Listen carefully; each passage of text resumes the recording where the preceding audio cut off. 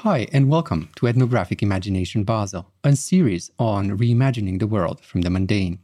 My name is Paul Meiu, and in this episode, we will talk about death, how the event of dying and the mindfulness that shapes life towards it may help us see life differently.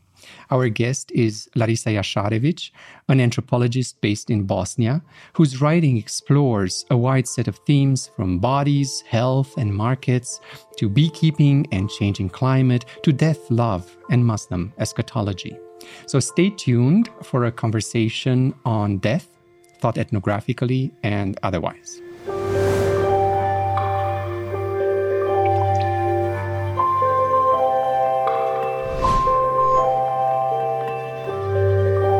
Larisa Jašarević is anthropologist and author of Health and Wealth on the Bosnian Market, Intimate Debt, published in 2017, and of the forthcoming book, Beekeeping in the End Times. She holds a PhD from the University of Chicago, where she has also taught until recently, when she moved back to her family's village in Bosnia, where she now works and writes by an apiary. Larisa's work has always stood out to me for its intrepid ethnographic imagination, and imagination that takes on very difficult metaphysical questions from magic to death in a most cutting-edge way. Larisa, a hearty welcome to you. It is great to have you on our podcast. We have known each other for a long time. We have been friends for many years. You and I have been in conversations about death, in particular, among other things, for a long while now. And in light of that, you suggested that rather than organize this episode as an interview, which would be a bit disingenuous to kind of our relationship and our conversations, that we do it more as a balanced conversation. So let me start by asking you, where shall we start talking about death? Well, first of all, thank you so much for having me. It's a real pleasure. And I cherish the chance of reconnecting with you. So I think we should start by just saying a bit about how we arrived to death. Because yes, indeed, we've been talking about it and perhaps even writing about it in your book. Your first book, you also had at least one chapter dealing with death. So we've been working with and thinking about it, but I think recently we both sort of turned a more serious attention towards it. So let's just talk about, how did we arrive to make of it a question to pursue, an object of inquiry. That sounds great. Sounds great. Do you want to start? I should start. So there are probably two routes I can think of that brought me to death. One is rather unlikely. So I went to the field in Bosnia is both a field and home for me. So I went in 2014 to begin a research on local beekeeping. And it turns out basically that it was also a terrible storm at that point in time. It was 2014 and it was a devastating storm, cyclone storm, and then catastrophic flooding afterwards. And so people were actually talking about the signs of the time in the light of the catastrophe.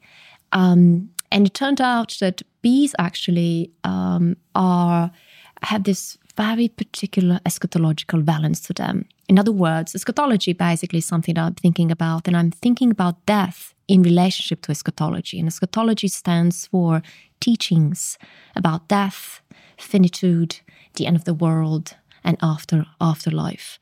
So because bees have a very particular significance in local culture, they are considered a prophetic species next to humans, the only other prophetic species. And in many ways, the culture elaborates on the Islamic sources and makes bees an omen of the planet, of the state of the planet, and also their demise, their endangerment is seen as foreshadowing the bad end, the world's bad end. So basically, I started by looking at bees, realized that I have to think about eschatology more broadly, the end of the world, and bees were kind of key to it. There's another route to it, but maybe, tell me Sure. Tell me how I was going to respond to it. What an unlikely starting point the bees are, and how beautifully so. I mean, this is precisely the question of ethnographic imagination. You think of these seemingly fragile beings as the signs of the time, as you say, and what a great place to think of an ethnography or anthropology and an eschatology of death, rather than, let's say, from whatever death proper might mean. I should just say maybe just very quickly, bees are often thought of as fragile. Yeah. And they are rendered fragile by the modern lifestyle and the engineered landscapes that they serve and in which they live. But at the same time, they are, if you talk to biologists and ecologists, they're an extremely robust and resilient species. Now, the fact that such a species is rendered now so utterly endangered and vulnerable, even under the optimal conditions that you find in Bosnia, in local honey ecologies, is really worth pondering. And this is, I think, also where the comparison between the humans and bees and the kind of inextricable relationship between the human and apian fate that you find in Bosnia is not just a local particular kind of a viewpoint, but I think it has a wider kind of significance because it basically talks about both of our species that are seemingly, well, they're both really robust and really fragile. Anyhow, I think that not just local, that wider significance of related to death. There is a universality in death, but it's also difficult. It is very difficult for anthropologists to talk about that universality, and how we attend to it is something that also fascinates me very much. Like you, I think I started thinking about death in a place that I thought of as both fieldside and my home in Romania. And on the one hand, I think it's a very personal trajectory. On the other hand, it's the thing that brought me to anthropology. I recall that when I was already 3, my great-grandfather died. And these are the first vivid memories, visual memories that I have. And actually, for a while then, as a child, I would spend a lot of time drawing the funeral of my great-grandfather. My grandmother kept those drawings for some sort of evidence of something.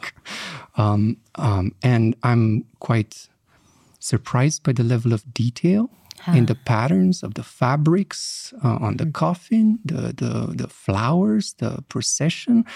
And there is something there that I think is, somebody like Michael Taussig, for example, would think that as a form of ethnography. You try to capture something that is very intense, very undoing something in your experience, and you try to capture it, objectify it. And since then, I've been very much, I think, preoccupied, on the one hand, on a personal level and passionate about the topic, on the other hand, not really quite able to attend to it, not finding the right way to attend to it anthropologically. I should say that I came to anthropology when a group of Romanian anthropologists came to our village to interview my grandmother. And my grandmother was supposed to gather the women who lament for the death in the village. And actually, it turned out to be a quite funny thing, because it was out of context that they had to lament, and they just couldn't start crying. They would just laugh. And at some point, they decided to lament their husbands who were still alive in the fields, just to generate the tears. And there too, the idea of how do we get to death? How do we produce knowledge about death? And to that kind of irony that trying to produce knowledge about it also produces laughing matter. There is something you cannot point to, pin down, and you just break out in laughter. And those things mark me. And of course, I looked at death afterwards, primarily as an event, but also as what it generates, what it leaves behind. I was, for example, continue to be interested and write. I'm beginning now to write about the house of a great-grandmother who I've never met, died 7 years before I was born, but her house was left like that because nobody had the money to redo anything. And I've never met this woman, but going through the things that she left behind, her blouses, her started knitting pieces of knitted socks or whatever, her photographs and so on. I came to somehow feel I know her intimately. Right. Yet she was never there. So this, what the event does, how do we deal with it? How do we symbolically kind of make sense of it? But then that extra stuff that is left behind, that haunts, if that's the right word, both the event of death and that what comes after once somebody is no longer around. No, this is fascinating. I'm jotting down the notes as you speak. And what I find fascinating is the fact that you started this research back when you were 3. Basically, as a child. You can put it that way. But also, what's fascinating is, first of all, I think many things that we study, we have to also acknowledge the fact that we're studying them and approach them as embodied subjects, as subjects to the very events that we are studying. So there's no pretense of being an outsider. You are deeply involved. And especially when it comes to death, right? So as a child, you were there, you were witnessing a tremendous experience, something that is a limited experience to everyone involved, not least the adults. And as a child, you perhaps also had a different kind of opportunity to really grapple with it, the way that the adults who are trained in the rites of mourning and commemorating and so forth didn't have, because they would just fall into default way of, getting along. So that kind of witnessing and then drawing, kind of responding to it, I think is absolutely fascinating. I think there's a paradox there that's both in the representation, the trial to grasp, in the effort to grasp, and in the ritual itself. And both seem to be of the same nature to me. On the one hand, the drawing, the symbolic, the kind of mimetic quality, reproducing it, trying to make sense of it, pin it down, is an effort that's what the funeral is all about. Right. How to handle it, how to make it legible, understandable, and so on the one hand. And then that extra thing, that's something else that cannot be pinned down. And I feel that these two things produce one another. And if you look, for example, at an anthropology of death, I think primarily an anthropology of death has been looking at the rituals, at the symbolic kind of objects that are mobilized. That, and in that sense, for me, I now realize retrospectively, because I haven't written too much about it, that's also a way of not dealing with death. Right. So more and more I'm interested in this, definitely the symbolic register, but then there's something else. So and how do we talk about that something else is something really interesting. Maybe we can arrive to that, For me, that entails grappling with metaphysical questions. And this is where this is where we almost part ways with philosophy and get into something that is not very popular in modern philosophy, which is precisely dealing with metaphysics. But we can get to that. But I was thinking about something else you said. What is it that death, the event or expectation of it generates? And what I'm really keen on saying, it's not just mourning. Exactly. It's not just mourning, it's about witnessing. And in case of the Islamic sources and Bosnian Muslim culture, it is the anticipation that focuses you on the present, on living the best possible life under the circumstances, on forming a particular kind of subjectivity, on emphasize, grappling with first of all, with the basic ideas as to what is the human in the light of death. What is one's proper relationship with the world that is finite as well. So kind of thinking or grappling with the ideas of the human as a finite, as a contingent subject in the world of relationships with other contingent subjects, and facing the death. And you use the word anticipation. I think that's such an important way, an important word to think about. But anticipation, I'm trying to get here more closely at what the metaphysical emphasis might add, because anticipation can take many forms. It can be embracing, it can be planning, it can be Anxiety, yes, the deployment of wide symbolic registers. I mean, in the village where I was spending my childhood, the elderly were preparing their clothes for death way in advance. Their elderly people, I still remember, had their coffins purchased long in advance and kept in the attic. And there was a certain kind of welcoming of the death, a preparation for it, but also a sense that we don't know when it's going to happen, how it's going to happen. Exactly. But here, the clothes are in the drawer, the coffin is in the attic, what have you. But then there is also, and I think we could rightfully also call that anticipation, a refusal to deal with it. Anticipation can also be not talking about it, being scared to talk about it. The speech itself being unpropitious because it almost brings it into being. And I think that's something that could characterize a modern liberal sort of approach to death, a technocratic approach to death. The thing that it's hidden away, the funeral home picks the body from home, the washing, the preparation, everything is put aside. Yes. The seeing of it, the ability to face it, becomes both scary and somehow unnecessary. Let others do it. So what kind of anticipation are we talking about with eschatology? So I'm kind of thinking several things you're saying here. This conversation, by the way, is great. We need to carry it on afterwards.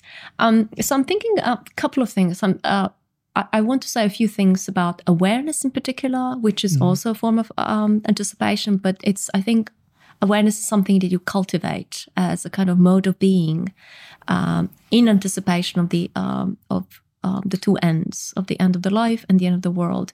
But there was something else I wanted to say. But I also think it's something, the modern culture worldwide is allergic to death, and has that aversion to death has been managed and institutionalized in all kinds of ways. But I think there is something also very human. Talk about universals, and I'm no longer afraid of talking about universals. I actually cherish opportunities to think in terms of universals, and of course, death lends itself to it. So there's something deeply human about being unnerved and astonished, bewildered, and so forth, and unwilling to deal with death. And this is something that, Islamic sources, textual sources basically recognize. In the Quran, death reminders are all over the pages, but, one verse says something along the lines, the death that you've been running away will catch up with you. And then this famous scholar, Al-Ghazali, 11th century scholar, and a Sufi with sort of lasting influence on Islamic textual and vernacular tradition, has this wonderful passage. He says, think to yourself. Oh, he also says, first of all, because we are averse to death, we escape from it. We would rather not think about it. We use every excuse, and life gives plenty of excuses not to think about it. But he says, think to yourself, which one of my eyeballs will the worm eat first? The right one or the left? And so he insists, kind of dragging you into the most inconvenient, most viscerally unpleasant kinds of situations where you actually imagine and visualize death. But more generally, the tradition is basically saying, and the prophets saying, that also alerting to the fact that death is meant to bring discomfort. Yeah. This is why it's good to think about it and engage with it. It is what sours your pleasure. But in souring your pleasure, it basically jerks you out of kind of oblivion and reminds you constantly what kind of a being you are. Because death is stalking you. And so much about the prophetic advice that has been passed and quoted is about, not knowing whether the death will catch up with you before you swallow the morsel of food you had in your mouth. So that kind of keeping, but also in the Islamic sources, it's basically kind of threading together the world's end and the personal death. But I don't want to get too much into it. I don't want to monopolize the conversation. This is very interesting. And actually what comes to my mind is also thinking, how do you think of this teachings and bring them into the relation to the bees and the end times? Mm-hmm. You want me to take? Yes. So a couple of ways. So there are several tales that perhaps I should relate. There is one that's very popular, and it's a hikaya, so from Arabic word for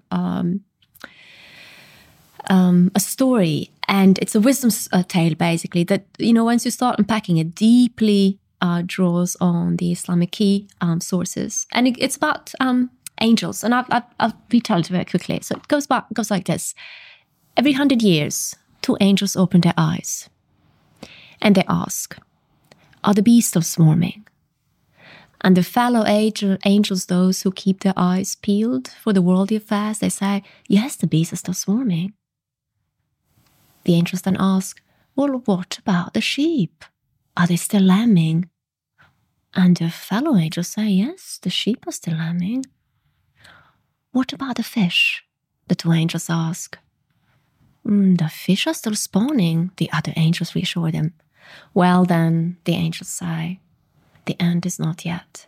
So these are the angels who are expecting the world's end. They're asking about other species flourishing because these are the indications of how well the planet is doing and how poorly are people fulfilling their responsibilities for the other animals. But the bees come first of all. And this is not an accident, because bees have a very particular place as a prophetic species. The honey they make is the fruit of divine revelation. And so the vanishing of the honey is basically taken as a sign of, I think of it as the ending of divine conversation with the world. Because that's what revelation is. It's a divine address. It's a love letter, God's love letter to the world. Now it's changing its tone. When honey is vanishing, that kind of divine address is changing its tone and the letter. So there are many ways, but this is just one way in which. Let's go back to your sources. There were a couple of things you were telling me about. And I think they go back to, I don't think you mentioned that yet, that how death is no longer a part of the urban, or that kind of witnessing and recording is no longer a part of the urban culture in Romania. We were talking before about photography. Mm-hmm. And the photographing of the funerals. And actually this gets back to this whole binary question that we want to escape as a binary. On the one hand, the symbolic management of death. On the other hand, that extra thing that cannot be accounted for but drives a certain kind of investment, almost fetishistic investment in the symbolic and doing the proper thing and holding on to. And the one thing that I'm actually interested to take on as part of that is the photography that was made at funerals. Yeah. This started in our village, for example, in southeastern Transylvania, the village of Ladeni. It started in the 1930s and went on till, I think, the 1980s. Oh, wow. Well into the 80s. And the idea was that the funeral had to be photographed. And if you do relatively well, you photograph the funeral. You photograph the coffin leaving the yard, and the serial photography of the moments of the funeral and so on, just like you would photograph, presumably, a baptism or a wedding. Although I should say that baptism photography didn't exist until much, much later than funeral photography. But wedding photography? Yes. The married couple, in a painting that would hang over the bed of the good room in the house, that sort of stuff. But the photography was quite interesting. And yet, many people with socialist industrialization were moving between the city and the countryside and so on. And suddenly in that context, for the younger generation was living in the city, and those photos became unpropitious. Mm-hmm. You wouldn't carry them with you. You wouldn't take them to the city and so on. And it begged the question. It became also a question of value. The peasantry versus, but also a more, dare I say, metaphysical question of what's at stake in them. What does it capture? So I came to think about the image of the dead. And the other related issue is that the mirrors have to be covered at funerals. Do tell us about the mirrors. So you're supposed to cover the mirrors. And I would ask the elderly, even as a teenager, I would ask the people in a village, why do we cover the mirrors? Well, people shouldn't look at themselves when they're at a funeral. There is grief. Others would say the dead should not see themselves in the mirror. And it created all these different things. But then why do you photograph the dead? Why is the image in the mirror bad, but the image in the photography not? And the more I came to think about it, is also about temporality. If the dead and their image cannot be in the same time and space at once, that doubling is highly unpropitious. A photograph is developed later and arrives later, whereas a mirror image creates a simultaneity between the body in the room and their image.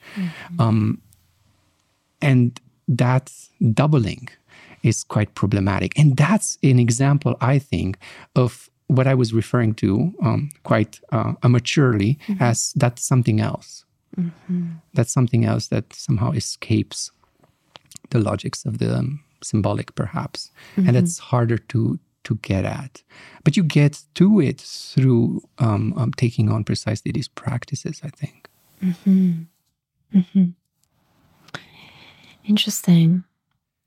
I'm trying to think about, so is it unpropitious, you called it, or is it inauspicious? Is it? I think it would be unpropitious to the extent that, okay, this is a hypothesis. The photography somehow, for those who kind of look down upon them, not only replicates the moment of death or the event of death, but carries its life force, something into another context. Whereas that's not necessarily how those photographs were meant for the peasants who were producing them. They were forms of witnessing, I would say. They were forms of producing evidence of having done the proper thing. And yet the ambiguity of them is also not to be dismissed. They can be both. Right. And so I'm thinking about, we're talking about how death generates something else. So maybe we could talk about a little about, is it mourning then? Or what does it do? What does making death visible or making the event, commemorating it through photographs, so making it an object of, what is it, of witnessing again and again after the event, right?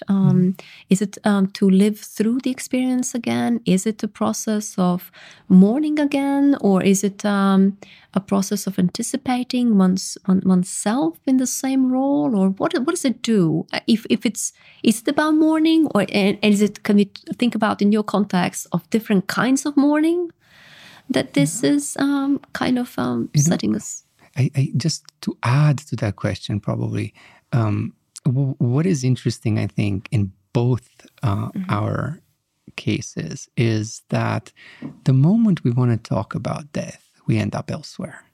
In your case, it was the bees. The bees become so central to thinking about the temporality of death, the temporality not just of individual death, but of a collective death, finitude, etc., and what comes after. In my case, the questions that you just asked me require me to suddenly move elsewhere, to memory, questions of inheritance, mourning not as something that is particularly tied to the event of death, but is a collective perpetual experience. I mean, one can think of ritual and commemorations, and one has all that stuff. But what does it mean to take out the photographs from a plastic bag, like my grandma used to keep them, and look at photographs of funerals once in a while? That's not ritualized. It's a mundane act. And, you don't have the context, you might think it's very creepy. But there is meaning, there is something going on there. So the moment in which I think we ask these broader questions, as you just did, we end up in this elsewhere, temporally, spatially, and thematically. Suddenly questions of memory, of inheritance, of time are all becoming central. Okay. So maybe I really want to say a few things about elsewhere. Have you got time? Just a minute. A minute? No! Not much. Time. I had it. Okay. maybe. Please do. Please do. Let's end with it. So very quickly, I want to talk about elsewhere because, first of all, as a Muslim working with or being aware of that, you are supposed to arrive to elsewhere. I mean, that's the whole point. You're thinking about death as so that, first of all, you reconnect with the present in a different way, with the world and everything else, but also that you actually think of life as something that is everlasting, right? So you're moving basically to a different spot. But also, I should say, that, and we probably don't have the time for this, but, another way I arrived to thinking about that is by working very closely with Sufi Sheikh, an elder, a guide, who for the years we've associated and sort of made friends, was basically, in retrospective, I realized, was trying to teach me awareness of death. And so that was a kind of so he passed away. And the entire time of our association, companionship, I was cultivating the awareness, but secretly I also started dreading the possibility that he was going to die, because he became very dear to me and he was also very frail. He was in advanced age. So when he passed away, all those lessons basically sank in at that elsewhere, which I think is also located within ourselves. And then that became the moment where, sitting with death, that is also mourning, but not just mourning. I really insist on thinking about death and the end of the world with modes of, with sensibilities, with moods that are not just about mourning, Anyhow, this is beautiful, because in a way we end on precisely that note, that death takes us elsewhere in terms of imagination, spiritually, in terms of imagining lives. Larisa, thank you so much for this wonderful conversation. It's a pleasure having you here. And for our audience who's interested in reading more about Larisa's work, please look up her publications.